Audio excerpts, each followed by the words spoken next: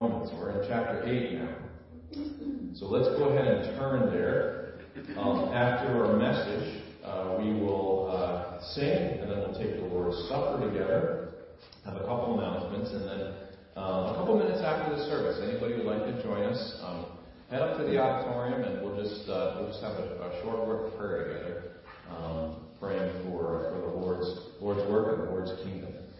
I'm going to have Jason come. He's going to read our scripture reading. Connecting the end of chapter 7 with chapter 8. Chapter 8, verses 1 through 4 will be our focus this morning, but we'll start at chapter 7.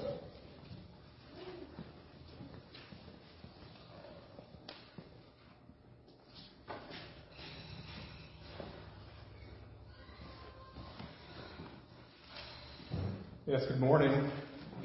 As he already said, Romans chapter 7, verse 21 is where we'll begin, if you'd like to follow.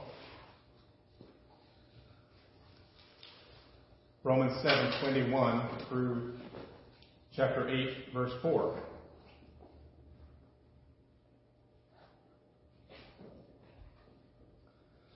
I find then a law, that when I would do good, evil is present with me. For I delight in the law of God after the inward man, but I see another law in my members, warring against the law of my mind, and bringing me into captivity to the law of sin, which is in my members. O wretched man that I am, who shall deliver me from the body of this death? I thank God through Jesus Christ our Lord. So then, with the mind I myself serve the law of God, but with the flesh the law of sin. There is therefore now no condemnation to them which are in Christ Jesus, who walk not after the flesh, but after the Spirit. For the law of the Spirit of life in Christ Jesus has made me free from the law of sin and death. For what the law could not do, in that it was weak through the flesh, God, sending his own Son in the likeness of sinful flesh and for sin, condemned sin in the flesh, that the righteousness of the law might be fulfilled in us, who walk not after the flesh, but after the Spirit. Let's pray.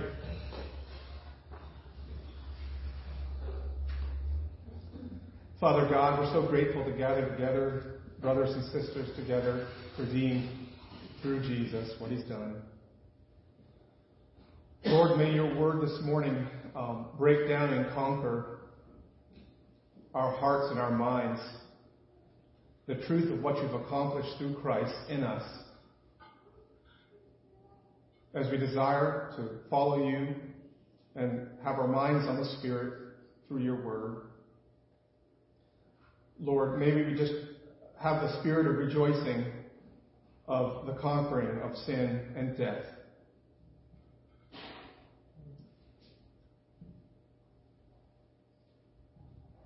Father, thank you.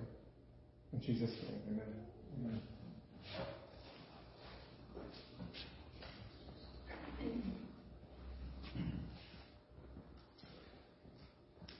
I am a long-suffering New York Jets fan, as you all probably know. And they finally got a coach that I think might be a decent pick here. That's beside the point. Most of you don't care anymore. The Jets are one of those teams that snatch defeat from the jaws of victory. Some of you enjoy some of those movies or sporting events that show a team doing what they should do, snatching victory from the jaws of defeat. Think of classic films like Hoosiers, with Gene Hackman, or Remember the Titans. It's thrilling to see that happen, but a lot of times you might be thinking, yeah, that doesn't happen to me in real life. But Paul wants us to understand in Romans 8 that in the spiritual realm, that should be the normal Christian life. To quote Watchman Nee, a disciple of Hudson Taylor. We read chapter 7, Life Without the Spirit, and there was a defeatism, it feels like, in that chapter till you get to the end there. Thanks be to God for Jesus Christ. But it's turned around by the victory that is made possible by chapter 8. Up till this time, there's really been only one explicit reference to the Spirit, and that's in chapter 1 of Romans. And now it's going to appear about 20 times, the Holy Spirit. When England was the empire where the sun never set because of its expansion, they had taken control of India, and there was a mutiny of the Indians of India against the English army. And there's a time where the English army was shut up in a city. They were besieged, almost at the point of death from starvation.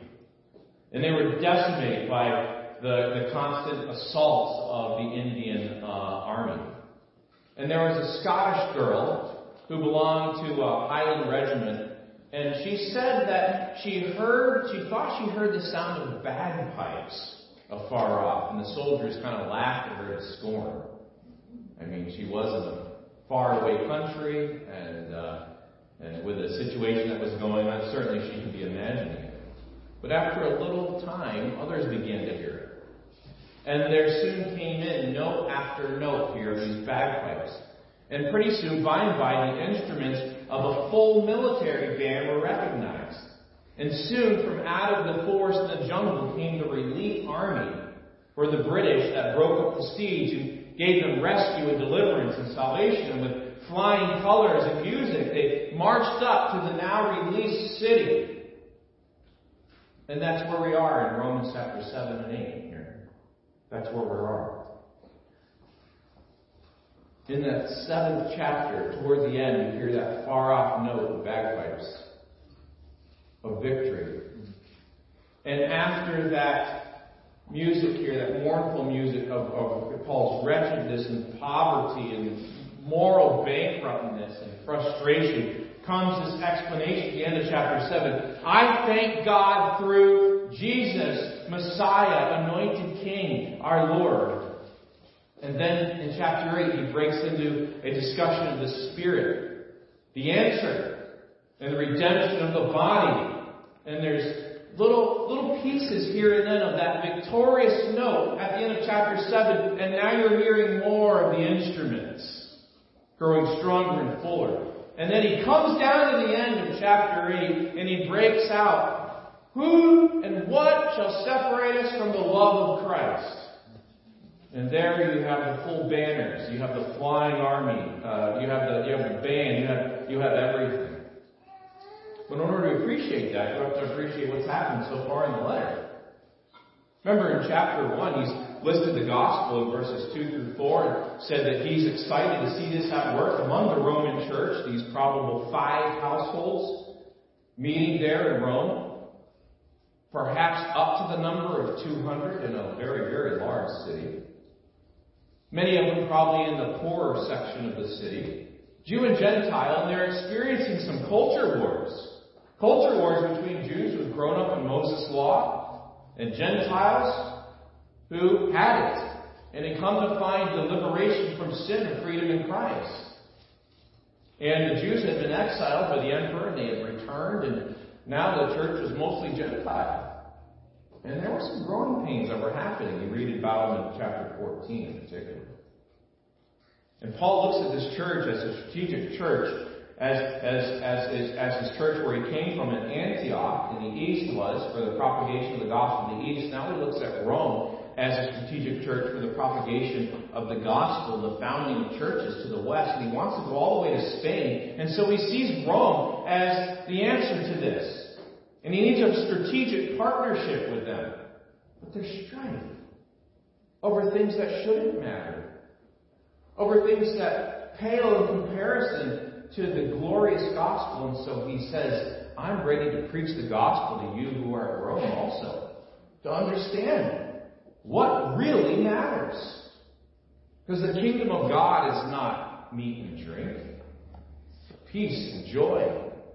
This fullness in the Holy Spirit. Righteousness. Changed lives. And so in chapter 1 he said that he is not ashamed to proclaim the good news of Jesus Christ. The saving, risen, ascended, enthroned, returning King. He's not ashamed of that. Because it's the saving power of the King. It changes. And then in chapter 7 he says it changes because it transforms. The righteousness of God transforms our lives. The faithfulness of Jesus, all the way to the cross and his resurrection and victory, transforms his followers for resurrection and victory over death and sin. But then in chapter 1 and verse 18 he says, I want to remind you why this good news is so good. Because chapter 1 verse 18 tells us that the problem is we are under the wrath of God. Because chapter 1:18 through 32 tells us our core problem as human beings is we are worshipers. That's our problem. But we've redirected our worship from the creator of all things to worshiping created things. And that's the problem. And when we do that, we get our eyes off the glory of God and we start navel-gazing and it deteriorates and it's awful. Destroys us. And he lists some of the things that have gone on in history that you can trace out with nations and civilizations. And they run further and further away from God until they just basically commit spiritual suicide. And then in chapter 2, he tells the Jewish people who had grown up in Moses' law and trying to keep the letter of the law, etc. He says, and the other problem is, those who are trying to keep God's law in their own power, in their own flesh, are hypocrites. And have the same problems. See, the problem is not the outside, the problem is the inside, the heart. And what you need is a new heart that comes by the Spirit. And so then in chapter 3, he groups everybody together and he says, this is what sin looks like. Running away from God. We're all rebels and rebellious in nature. And he lays out the things with our tongues, the way we speak to people, our thoughts, the things we think. And he says, based on what the Scripture says, and I'm going to anchor this in the Old Testament, Paul says, every mouth should be silenced before God of any accusations of innocence. Every mouth is stopped. And then it says this in chapter 3. The world is declared guilty before God. And then in chapter 3, verse 20, he says this, therefore, by the deeds of the law, Moses' law, there shall no flesh, no body, be justified in his sight, for by the law is the knowledge of sin. He's going to pick up on that in chapter 7 again. But then he says, but now, the righteousness of God without the law, apart from the law, is manifested and revealed, being witnessed by the law and the prophets, even the righteousness of God, which is by faith in Jesus Christ, to all and upon all them that believe, for there is no difference. There's no special privilege for Jew and Gentile. It's those who believe.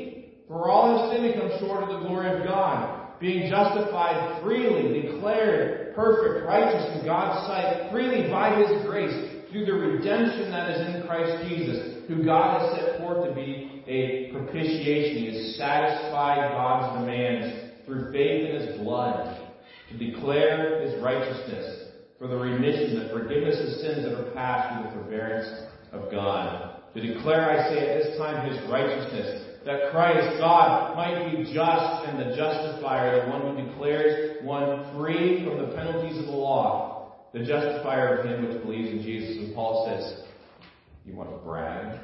You want to brag about your superior culture, where you came from? Here's where you need to center your brag and boast. It's in Christ Jesus. That's what matters. And this is accessed in chapter 4 by faith. And he says, Exhibit A, Abraham. Exhibit B, David. And then Abraham again. And then in chapter 5, there's these verses that you kind of wonder about. Like, where does it fit in the context? Chapter 5, verses 1 through 11. And he says in chapter 5, 1, therefore being justified by faith, we have peace with God through our Lord Jesus Christ. We have access by faith into this grace wherein we stand and we rejoice in hope of the glory of God. And what he's saying is this, is that the shame you had apart from Christ, now you've received honor and glory in Christ. Not by anything you've done, but because of the one who secured that glory. And chapter 8 will be all about glory. And he says, because of this, God can take even your circumstances and the events of your present life now that are difficult, and He's going to produce something. He's going to produce something. Verse 4, patience, experience, and experience hope, and hope makes not ashamed. You don't live in shame and penalty and sentencing and guilt, because the love of God is shed abroad in our hearts by the Holy Spirit, which is given to us. He's going to go in the free gift of, talk about the free gift of grace in Christ, and take two representatives. Adam, the first man created, and how all of us were represented in Adam. And we sinned when Adam sinned, because we would have done the same thing. And then Jesus Christ, the faithful one, the obedient one who went to the cross, resurrected, and freely bestows grace on us in chapter 5. So that so much grace, and so stunning, and so much greater than our sin. It's not like we're Star Wars here, with dualism here. You have sin and you have grace, and this grace won this time. No, this grace engulfed sin and death. That God is so gracious that some would even misunderstand His grace. And so Paul says, what shall we say then in chapter 6? Shall we continue in sin that grace may abound? Well, if grace engulfs sin, then sin doesn't matter.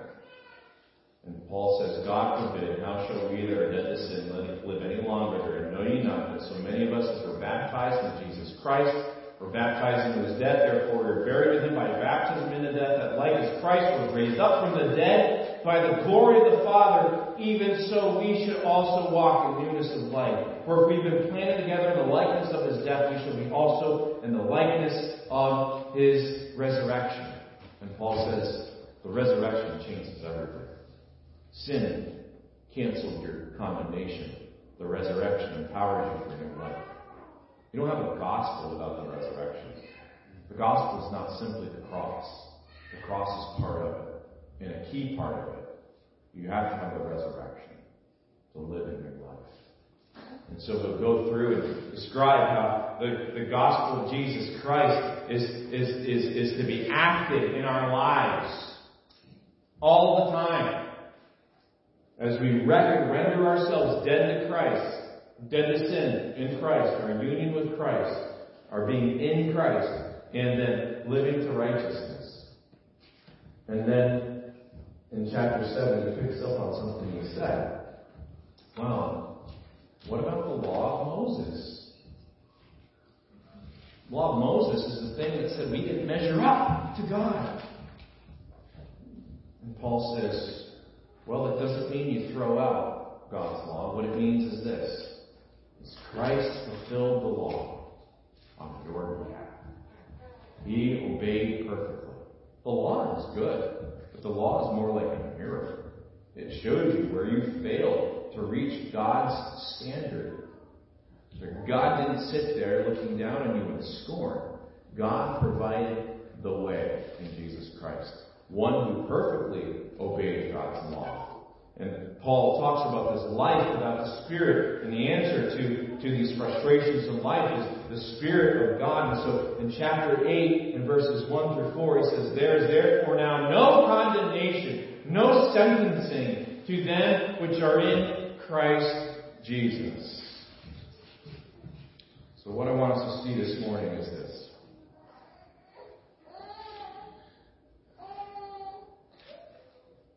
That what we had talked about last week in chapter 7 about the law is going to continue in chapter 8 as far as verse 11. We'll only take a short chunk today, 8, 1 through 4. And in chapter 7 we discovered that the purpose of God's law is to give life. But that doesn't happen because we've fallen short of God's glory. And it's been gloriously achieved when by the Spirit God has given resurrection life to all those who belong to the Messiah Jesus. And so in our passage here in Romans 8, Paul reveals the but now of the gospel, the good news which addresses these problems and sin and puzzles here of the whole human race that we face. And this passage is going to open up a whole set of more discussions here, an assurance that he's going to sum up at the end of chapter 8 in verses 31 through 39. And so you have kind of the two bookends. 8:1 and then chapter 8, 31 through 39, and they're kind of saying the same thing. No condemnation. Welcome. Received. Never to be turned down.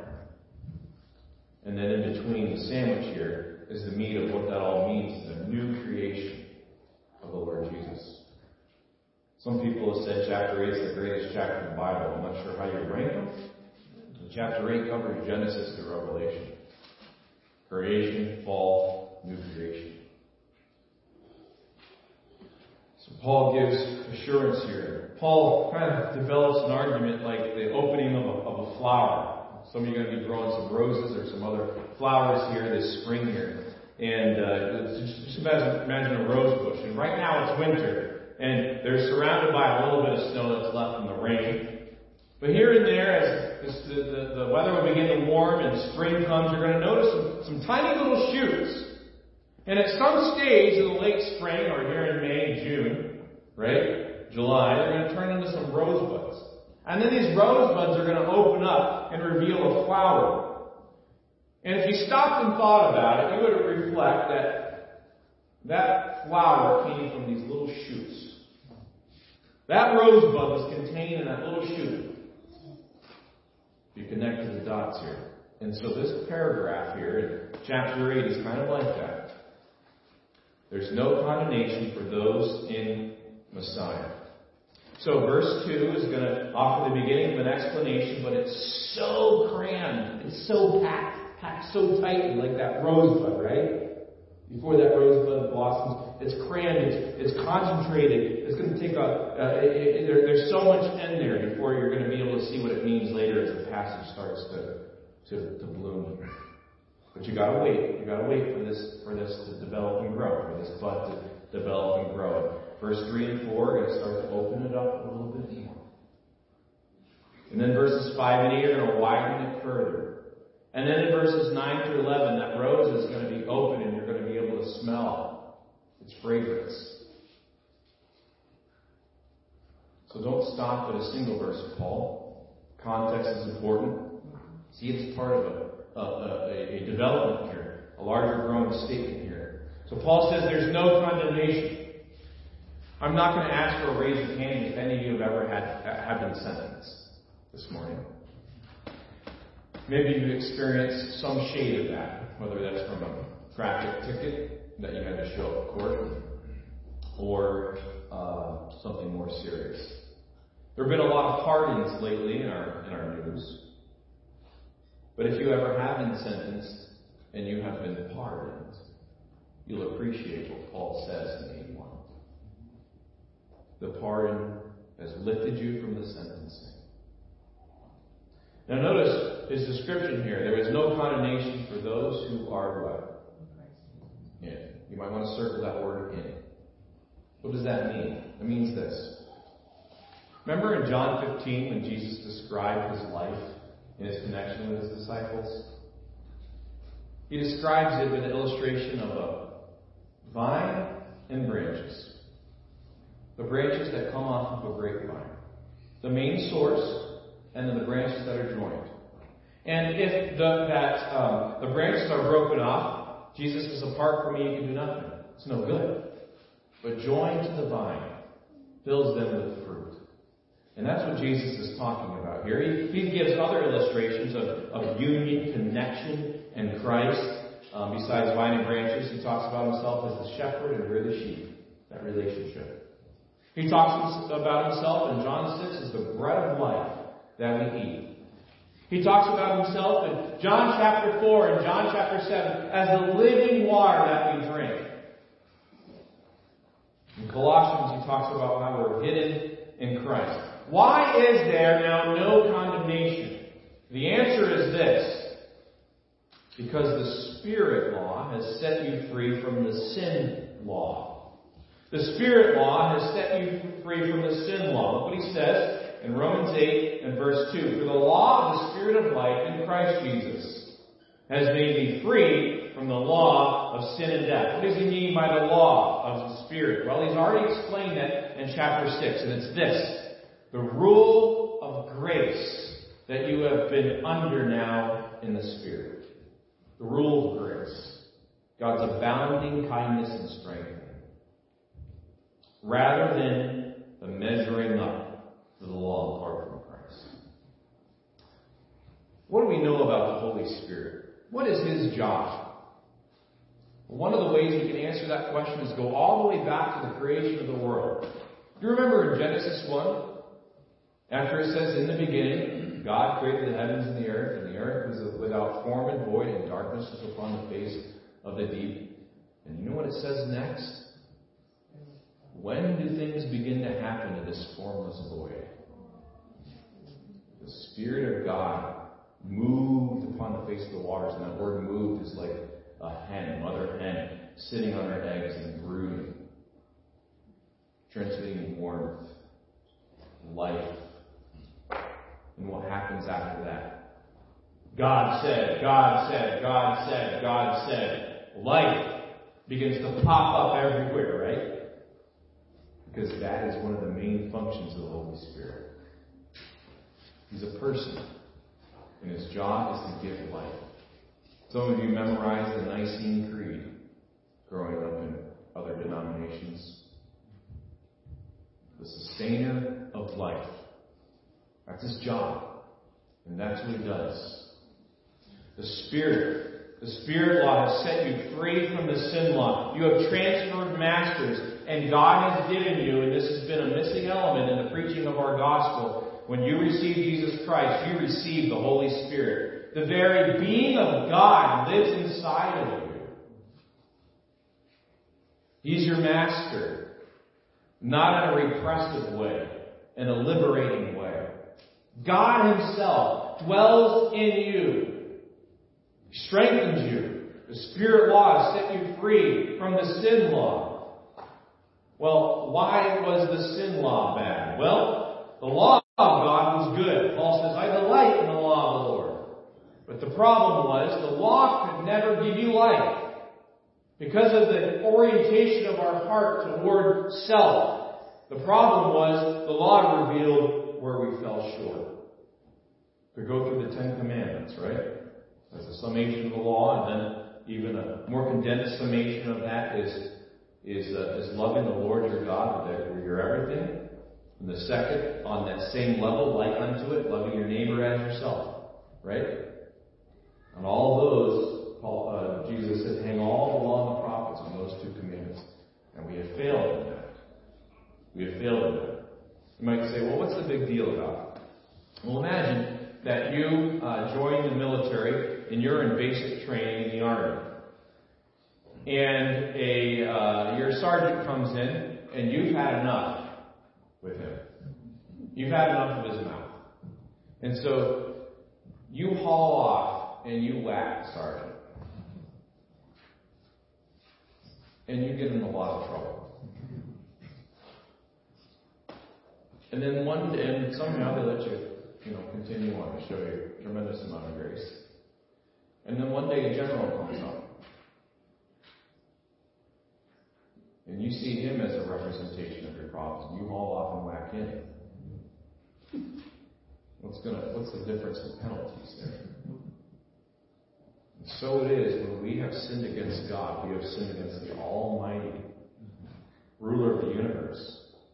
The one who has only showed us kindness and grace by letting us breathe. And we have turned against Him. And our sin has been against Him. And we failed to keep His law, which is meant to give us life.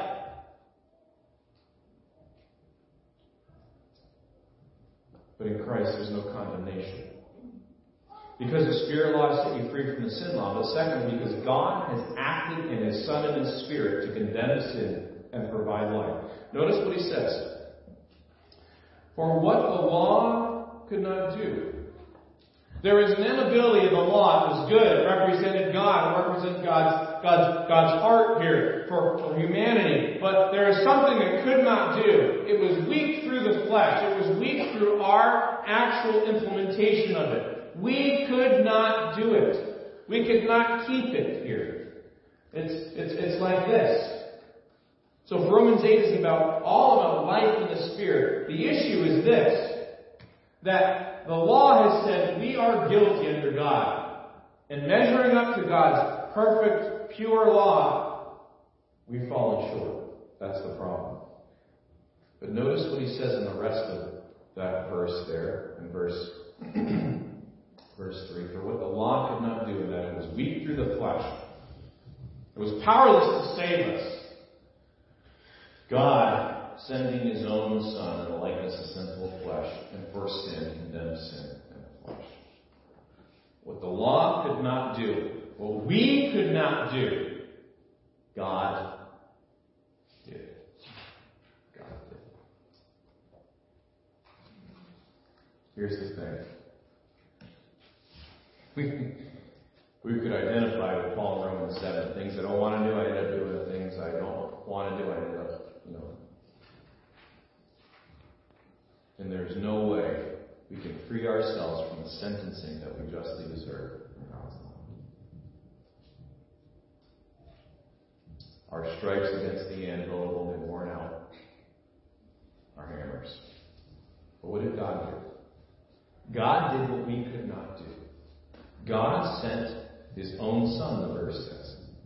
What does that mean? Well, God has always had a perfect, eternal relationship before creation, through creation, and after, with Father, Son, and Spirit. And God, the Father, sent his Son.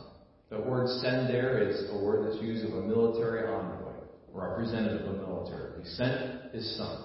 And how did he send his Son? The scripture says right here, in the likeness of sinful flesh.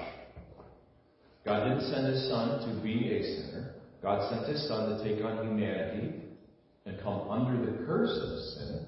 You think about the things that Jesus experienced: rejection, thirst. Jesus is fully human. God the Son took on, added a human nature. Jesus was fully human, all bodily functions. And he put himself under the bondage here of decay. Pure, never sinned.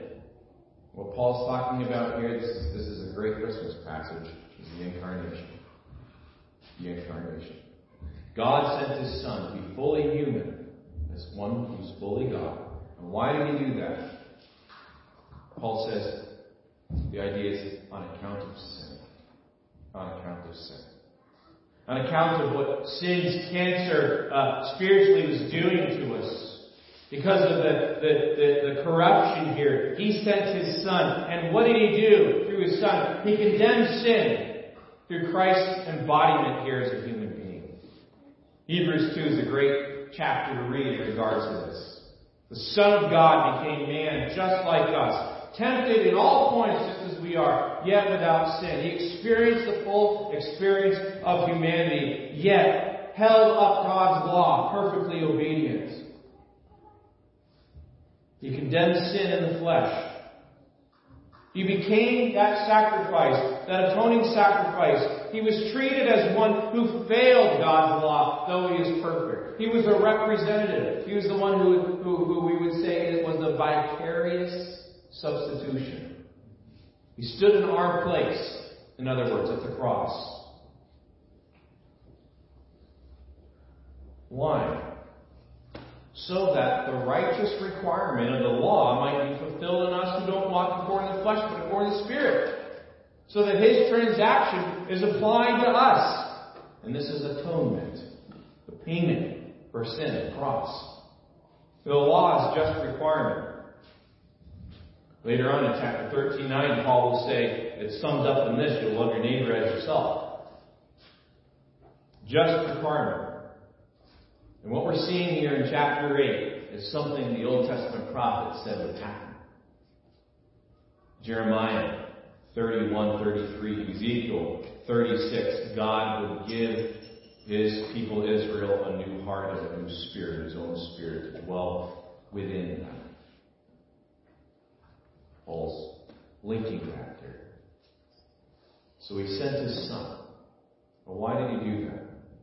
Well, you'll notice at the end of verse 4, that the righteousness of the law might be fulfilled in us who walk not after the flesh, but after the Spirit. What Paul is saying is this, and he said this in chapter 6 and verse 23. There are two types of human beings. Only two types. There's lots of different ethnicities, but that's not of importance to Paul. There's only one human race, by the way. One blood. But there are two types of human beings. And Paul says, you're the Spirit type. You're not the natural man. You're supernatural. What he means by that is this. The natural man, the one who just goes to the default ways of whatever he wants to do. Feels good, do it, right? You think it'll make you happy, do it. Looks for self. Paul says, you are not a mere man or woman. You have the Spirit of God dwelling in you. You are the Spirit type. Why? Because you're awesome? No, because you're not awesome. None of us are. Our boast is in Christ. So that the righteous requirement of the law might be filled in us and do not walk according to the flesh, but according to the Spirit. Walk, live according to the flesh. That means to live under law, in bondage. Live according to the Spirit, live under grace, and this freedom here. A freedom to now become more and more like Christ. Chapter 8 and verse 29. You've been liberated now to do that, to be that, because that is what you are. You're a new creation. You are a foretaste of Revelation 21 and 22, right here in the broken world. The new life in you is a cup full of the new creation we will all fully one day experience in Christ.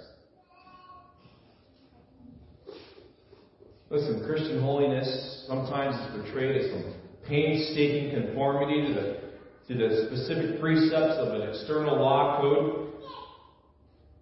But describing it that way, you're missing things. It is the Holy Spirit producing the life of God in your life. Reproducing those graces that were seen in the perfection of the life of Christ. What we call fruit.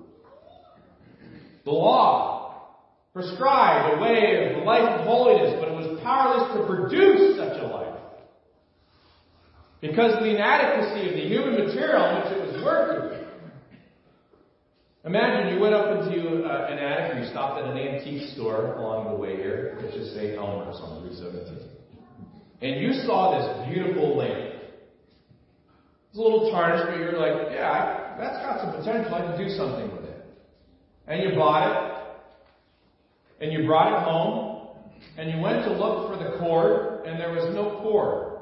And you realized that what it was a relic from the past century. Early century. In the late 1800s, it was a gas lamp. It was useless. But now supposing you rewired it, and you put in the infrastructure for it to produce a light, and you could plug it into your receptacle. In the same way, we're like that gas lamp here. We could produce a light. But Christ reworked our infrastructure. It's called a new heart. It's called the Holy Spirit living in us. And we're now plugged into the power source here. And through faith and through surrender to Jesus as our master, we can shine for Jesus. The law before was a death sentence.